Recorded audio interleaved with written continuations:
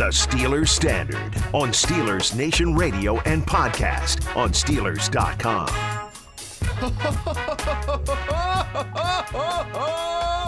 What a day to be here doing the Steelers Standard with you two guys. Juju Smith-Schuster is back on a 1-year, $8 million deal. It's got 4 voidable years, according to Mark Kaboly, so pushing more cap into the future. According to him, the Steelers have pushed $18 million into the future just on Ben, Cam Sutton, and Juju alone. $2.4 million is the cap hit for Juju. I got to say, I'm surprised, but the longer Juju was on that open market, the less surprising it became. Yeah, I mean, I think we made that point on our last episode, or last handful of episodes. We talked about, I think I said it might be in Juju's best interest to re-sign with the Steelers, and I prefaced it by saying I don't think it's going to happen. But with the market being what it is, and it didn't look like the market was great for wide receivers this year, I'm kind of surprised that it happened. And from a team perspective, if you're the Steelers, bringing Juju back on a cheap deal, it does make a lot of sense, if we're going to be honest. I mean, it does. And being that he's only going to count, 2.4 against the cap this year, that makes a lot of sense. It does. There's no question about it from a football perspective. But as we've talked about, there's more to Juju Smith-Schuster than just the football perspective. But I guess at the end of the day, if you're asking me if it was a good sign or not, I mean, I suppose it was, because you get a guy that, has been with the team for, a long time, who you didn't think was going to be back with the team because of free agency. He was expected to make more in free agency, but you do get him back and he's cheap. So I guess from that pure perspective alone, It is a good sign for the Steelers. Right. I mean, if you want to put on those goggles, then it makes sense, right? Because you're getting him at a bargain. No other team would have thought that if they made that offer to Juju, I mean, there's not even a question. If any other team made that offer to Juju, there's zero chance he was going to take that deal. And we saw reports say that he turned down much larger offers from teams like the Ravens and Kansas City. We don't know if that's true. That could just be a storyline that was kind of leaked out there, maybe by Juju's agent. By Juju's agent, just to say, hey, the market was there. But, it's all speculation. So there's no way that Juju would have gotten the deal that he got with the Steelers from any other team. He would have just laughed in their faces if they tried to offer that. But, yeah, I mean, if you want to look at it through that very, specific lens of, okay, we got him for such a short deal or a short time, it was such a small hit against our cap, then, yeah, I mean, there's no reason the Steelers shouldn't have made that deal. What a saga this all turned out to be. And kind of going off of what you were mentioning there, Jacob, what does this really mean for the free agency market around Juju this year? Because, there are the reports of the Ravens with 1 year. You've seen anywhere between the ranges of $9 to $13 million on that offer. You've seen the Chiefs with another 1 year around $9, $10 million with that offer. And that is questionable, first of all. The fact that Juju would decide to take less money to come back to a team with, I would say, a worse quarterback than the other two teams I just mentioned. That's fair. You've got Lamar as an MVP, and you've got Patrick Mahomes as an MVP. You're going to tell me that you got a better deal from Kansas City to play with Patrick Mahomes, and you turned it down? That's what I'm saying. And then Lamar Jackson as well in Baltimore is the same token. And, you go to Kansas City, if you're Juju, I could get talked into him falling down that depth chart and kind of getting lost in the shuffle of those weapons. But you go to Baltimore and you're the guy. I mean, you're going to be Lamar Jackson's main weapon, or at least his security blanket in that passing game. So I don't know if I really buy those narratives of those two deals. I think what happened with his free agency market is the teams that offered him long-term deals were only for like 3 years, $12 million per year or something like that. So not super long longevity. $12 million per year is less than what his market value was expected to be. So I think after all of that, he just decided to sit back, and his agent, who is probably very smart, or if he was a very smart man, would tell his client, hey, 1 year deal might be the best option, Kellen, like you were saying. Let's get this 1 year deal done. Maybe have to take a little bit of a pay cut here. You got to prove it, but then you hit the market again next year. Yeah, but again, it doesn't make sense that he would turn down the Chiefs or the Ravens, because it's the same boat. He could leave them and be in the market again next year based on the reports. I would rather be guaranteed an AFC Championship appearance with the Chiefs than take as little money as I did with the Steelers. But here's the thing. I think part of all of this is Juju, I think, is realizing While all those things are true, that if you play with the Chiefs, you have a legitimate chance to go to the Super Bowl, maybe win one, you get a ring. But he's probably the third or fourth option there. And that Definitely the third. and Definitely the no third. question the Yeah. third. And that contract with the Chiefs was incentive laden. Now, I'm not saying that he couldn't achieve those being the third option with Patrick Mahomes throwing the ball, because he could. And then the same point could be made with the Ravens. And Tom, you said, that Lamar Jackson, Juju could be a security blanket for Lamar Jackson, and that's true. But that contract was also incentive based. I mean, how many incentives could you have when that team is sorely focused on running the football? Meanwhile, the Steelers, Right, you're gonna- $7.1 million of his $8 million was upfront in a signing bonus. Yeah, well, that and on top of that, you're playing in a familiar place. You have Claypool and Deontay. It's a decent enough play. I mean, he had almost 900 yards receiving last year. If he has a similar year to the one he had last year, and with Ben feeding him the ball, I mean, he's got to be Ben's favorite target, right? I mean, I'm sure Ben pushed for Juju to come I think back. Ben had his hands all over this deal. Yeah, I mean, and if he wants Juju to come back, that means he values him and he's going to get him the ball. I think Juju realized that, I could take more money with those teams, but I might as well play one more year with Ben. I might as well try to get as many numbers as I can. And then guess what? I can leave when Ben leaves and I don't look like the bad guy. And I think that's kind of what went through Juju's head. I think it's a smart move for Juju, because at the end of the day, I mean, the cap is going to skyrocket next year. So if he has a similar year to the one he had last year, he's going to get paid. I mean, I think there's no question when we had the show that was following the Ben renegotiated contract, we were saying to ourselves, it's very possible Ben went into that room with the Rooneys and said, I can take this deal. Let me help you help me.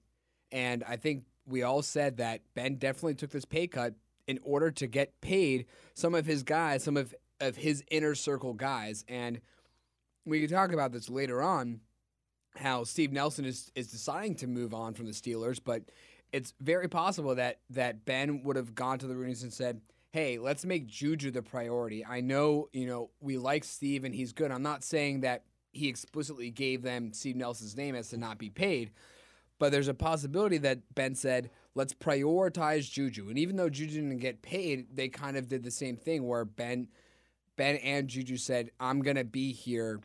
And I'm just shocked that Juju kind of took a very similar road that Ben took. I'm not saying it was a selfless move, because, Juju we know has alternate motives most of the time. There's ulterior motives. Yeah.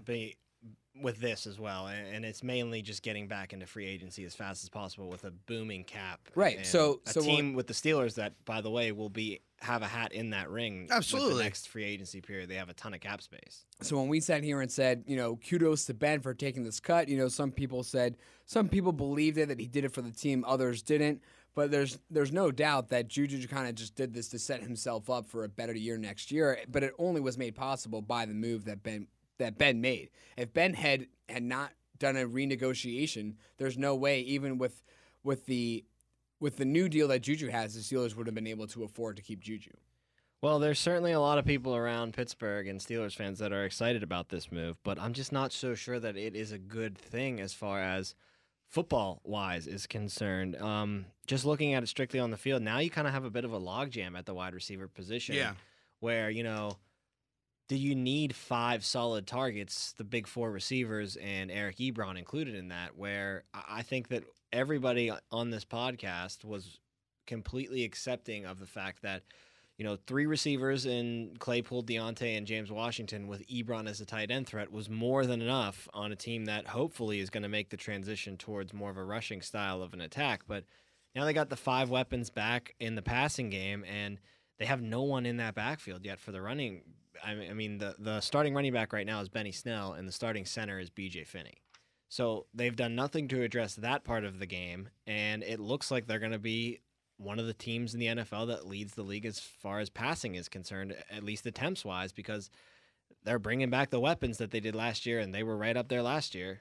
Yeah, I mean, I don't know if that's necessarily Obviously, you don't want. Do you really want Washington as your number 4 wide receiver? He's too good for that. He's too good He for is. that. I mean, yeah, we talked about how Juju had 800 some yards and 8 touchdowns or 9 touchdowns last year. We were more than willing to say, let's spread that 800 yards and 8 touchdowns out to the other 3 guys, because that's what you need to do. I mean, it's good to have 4 receivers, but not when your 4th receiver is going to be James Washington, someone who could be a number 2 guy for all that matters. And yeah, Tom, I couldn't agree more, especially if you're not addressing not just the running game, but you haven't really found a solution to kind of combat Eric Ebron, who didn't have the best year either. It looks like he'll be brought back. You're just kind of setting yourself up to, as we always say, to run it back. And is that really the best thing you want to do, to run it back? What the end result from 2020? I don't know if it is the best thing to do, and to be honest, we'll get to this in a next episode of the Steelers Standard, but defensively, that whole run it back field philosophy, that's come by the wayside. Yeah, it is. Almost more than half Entirely of the players different. they Yep. need to replace now on that defense. But like I said, we'll get to that in a little bit. Talking about that log jam at the wide receiver position, I mentioned James Washington is too good to be a number 4. I hope this doesn't stunt the development of a Claypool or a Deontay Johnson. Deontay I have a little bit more faith in to stay focused, but there's no question that Juju influenced Claypool as far as distractions off the field last year were concerned, and you hope that Chase Claypool doesn't just start falling more into that trap and Juju doesn't keep bringing him back down there when he comes back next year. And I kind of thought the beginning of this, and when we all thought that Juju wasn't going to be here, I thought that exact point was a reason for it, was to try to clear Chase Claypool's head. And a couple years ago when the Steelers were going to get rid of Antonio Brown, and everybody kept saying addition by subtraction. Yep. And I think that was something that was a theme that you could say about this year too, that losing Juju from an off the field perspective and kind of being in Claypool's ear could be an addition, because he's leaving and Claypool doesn't have to deal with that and doesn't have that kind of on his shoulder. And that's obviously from an on or an off the field perspective. From an on the field perspective, as we said, it does make some sense. But, you kind of hope that it doesn't stunt the growth of those 2 guys, because I think you can make the point that this logjam at wide receiver has stunted the growth of James Washington, who kind of hasn't been able to get out of that 4th wide receiver spot. And, I mean, I know, 2 years ago he led the Steelers in receiving yards, but that was a little different. It was a little different because you had Duck and Mason as the quarterbacks. Deep throws was that, yeah. Right. So, I mean, this is probably going to be Washington's last year now. I mean, I'm assuming so. Well, I would think he might want to get out of here. That's what I mean. That's my keeps point. Falling further and further down the depth chart. Right. If I was a team that needed a wide receiver and had some middle of the draft capital, 5th, 6th round, I'd float maybe a 5th round pick at the Steelers and say, hey, you want James Washington, 5th round pick? I mean, that'd be a steal for the other team. I think it would be too, but the problem is that you can't really go out can't there with ask for James anything Washington more. and be like, Right. can I get a 3rd round pick for him? Yeah, Because they're going to be 'cause like, he's your 4th string wide Right. receiver. I'm not giving you a 3rd round pick for him. Right. So they're in a tough spot as far as he's concerned.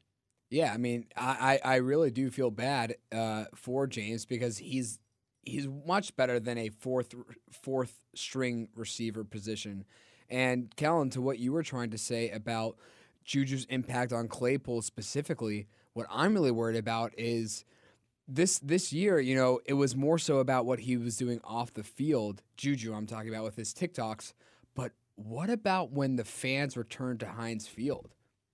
And Juju will now be on the sideline, not really watching the game. He'll be trying to even interact with fans In warm-ups too, because And fans are always watching warm-ups. and with teams coming to Heinz Field.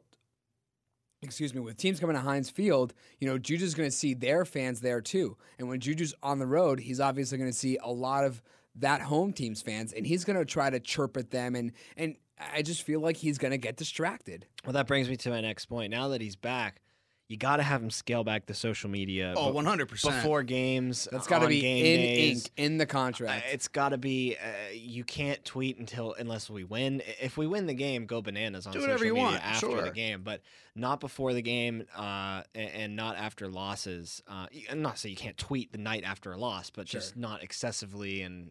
Don't say tweeting out links to Twitches that you can be on and join me in it because you just lost a football game. Wait until tomorrow to do that. You don't have to do it right that second. Right. And but more importantly, it's the before the game antics that need to stop. And Yeah. the people that say, and Juju was in an interview recently where he said it was kind of a little insulting if you're a Steeler fan, where it wasn't just people were blaming him for the losing streak because he's dancing on the logos, and he was saying, look, I was dancing on the logos all year long. We were 11-0 and it wasn't a problem. Then they started blaming the losing on me, and he said the losing was just because we were playing like crap. We were getting outcoached, we were getting outplayed. And interesting that he threw a shot at outcoached right at the beginning there, which is just an interesting thing for him to say. But they just don't understand the added motivation. And he referenced in that soundbite in the interview I'm referencing the Cowboys game and dancing on the Cowboys logo. And that was the start of it. Remember how that game was supposed to be an absolute blowout, and the Cowboys took the Steelers down to the wire with Garrett Gilbert as the starting quarterback. And then you fast forward to a week later, and the Bengals, you do the same thing on their logo, and you get your head taken off by Von Bell. Yeah. Because you're just like, people who don't play sports, who sit back and say that stuff doesn't matter, they're telling on themselves for never playing a sport, because any little extra motivation, especially at the professional level, is incredibly dangerous. I mean, those guys are getting paid to play. They're not always going to be giving you 110% focus. But when you start to disrespect them, they're going to say, hey, screw this guy. Like, I know our season's over, but we can smack this guy in the mouth, and we can beat the Pittsburgh Steelers. And that's what happened in that Bengals game. Yeah, I mean, it does add extra motivation, and that's something that, regardless of how small it is a real thing. And anybody that wants to diminish that or say it doesn't matter clearly hasn't played sports in their life or in a very long time, and they've lost touch with how athletes actually think. But as you said, it's very different with professional athletes in the way that they are motivated, the way that they are wired. But I do think that this stuff has to stop. And quickly go into that interview that Juju was talking about. You know, he mentioned saying that the fans blame the losses on him. And I'll say this straight up, and I'm sure Juju knows this deep down, but for any fan that blamed the losses on Juju, they really, I mean, you're an idiot, right? I mean, they weren't paying attention. Right. Yeah, no real fan who's educated is doing that. Right. So that's They're just my point. saying that this is a part of a bigger picture of why we're losing. Exactly. But and Juju, in typical Juju fashion, is making it about him. Himself. Yeah. And that's kind of the point I'm making. Like, if anyone's saying that, you're an idiot, for one. But it did contribute to it. And that's just something that I think any logical fan looking at it objectively and saying that Juju, this TikTok stuff needs to stop. That's all they're trying to say is just adding a distraction. It's just adding extra motivation. You don't need to do it. And it's not the reason the Steelers, lost 4 of their last 5. Of course it isn't. But at the same time, it definitely contributed to it. Didn't help, that's right. for sure. Getting back to the whole, they don't have a starting running back other than Benny Snell right now, and they don't have a starting center other than B.J. Finney right now. It just feels to me like this was a little bit of a wasted move for the Pittsburgh Steelers. I feel like there's just a lot more positions of need that they need to really take a good look at and address, and this just wasn't one of them. Wide receiver was pretty bolstered even with Juju's departure. Mm-hmm. You could have talked me into bringing back Big Al before bringing back Juju, and we it would have been a did. move. We did talk about bringing back. But I'm Big saying Al, you yeah. could tell me, like, if that happened today, I could be talked into that being more of a decent move for the Steelers, because at least you're filling a position of need. I know you're wincing over there, Kellen, because you don't like Big Al. And I don't like Big Al either. He hasn't played but well. But at least it's something that the Steelers Right. need. And by the way, don't rule out Big Al. Still, It could still happen. There, a lot of reporters are still. And if it does, I throwing that still around. won't be. I won't be upset about it. About Big Al? Yeah. I would be a little bit upset about it now with Juju Maybe coming now back. with There's just too much. with the money spent Yeah, on Juju exactly. and then additionally on Big Al. I understand what you're trying to say there. But it just strikes me as there's a lot more things that need to be addressed, and you're kind of just appeasing the quarterback right now. At least that's the sense that I get from the outside looking. I could be completely wrong, but that's just what someone completely on the outside would think, just trying to connect the dots behind a wall I can't see through. And to play devil's advocate just for a second here, I think from the Steelers' perspective, they're probably thinking along the lines of, look, this is probably going to be Ben's last year. Why not try to optimize it the best that you can? And I know that's kind of talking out of both sides of your mouth, considering that you don't have a left tackle, and right now your starting center is B.J. Finney. So I understand that, but I think that's their logic of it, is that, you might as well get as many weapons for Ben as you can, because it's the last year he's going to play, and he has to play well in order for the Steelers to be successful. There's no question. So give him as many options as possible. I'm not saying that that's the correct way of going about it, because I think all of us are kind of leaning that this move while it makes sense from an on-the-field perspective, everything else surrounding it doesn't make sense. But you know what option I would have loved for Ben to have is a Najee Harris or a Javonte Williams in the backfield to bolster up the running back position and create a guy that can just get more yards, even if it's on the ground versus in the air. Yeah, and I think they can still get that. And I think that they will clearly now address the running back in the offensive line position in the draft. I don't think I was expecting, or anyone was expecting them to fix the running back position in free agency, but I did expect them to do more with the offensive line until this point. And I don't think they will. I think they're going to go all draft for the line and all draft for the running back. What I was trying to say, the point I was trying to make was by draft, even if they draft the Harris or the Etienne or the Javonte Williams, there's still only going to be one ball. You have 4 receivers, a tight end who only catches balls, and you're going to have this young running back. How are you going to distribute the ball evenly? No, that's a tough task for Ben Roethlisberger to have to head up, and it's something that you don't want Ben Roethlisberger to do. You wanted to simplify the offense next year and make it so that there's not much thinking, not much moving parts about it. Now, all of a sudden, Ben's got all the toys that he would want when he was a 31-year-old in his prime. Right. And you wonder if last year, at the beginning of the year, they started to run the Canada offense. That offense had some success. It was doing some interesting things on the ground, had 100-yard rushing games in their first 3 of their first 4 games. Benny Snell was a 100-yard rusher, for God's sake. So they were doing a lot of good things there. But then something happened as the season went on. They started to go more pass-heavy. You started to stop seeing the jet motion that Matt Canada started to implement in the offense, especially on the goal line. The problems getting short yardage started to arise for the Steelers. Again, something that's plagued them for the past couple of seasons. You worry that you're going to see the same trend happen this year, where we're going to start with a Canada offense, run the ball a lot with that new rookie running back. It's going to look great. A lot of jet sweeps. It's going to look great. Deontay Johnson hopefully really steps into that role nicely. They start winning some games. Maybe Ben starts feeling himself a little bit too much, and again, it happens like it did in 2020. Yeah, and I think that's a realistic fear. I don't think there's anything wrong with thinking that sort of way about it because we've already seen it. It's history has a funny way of repeating itself, and I know it was only a year ago, but it does kind of feel like that. And to Jacob's point, I think the point that you're making there, like if you get Etienne or Harris or Javonte Williams at your running back, that's great. But at the same time, if Ben has that many options and RPO's called, we've talked about it how many times on this show, you have to run the ball. Like those have to be more of a 50-50 split, at least a 60-40. And with him having Ebron, Juju, Deontay Johnson, and Claypool, how often is he really going to hand the ball off, right? I think especially with Juju returning, that's going to lead to a much higher percentage of thrown balls. I mean, you could have said that even with say the receiver room was left with just Juju, Claypool, Deontay, James Washington's not there, and say they get rid of Eric Ebron for some reason, they just bring in a whatever named tight end. Just with Juju in that receiving core, Bennett's going to want to throw the ball more because he knows how to work with Juju through the air. And finally, does this improve Juju's chances to be a Steeler for life in your guys' eyes? Because in mine, I think it does improve it. Because it does? Not that the Steelers might be interested, but I think just mathematically it improves it because the cap's going to go up next year. The Steelers are going to have a crap ton of cap space at their disposal.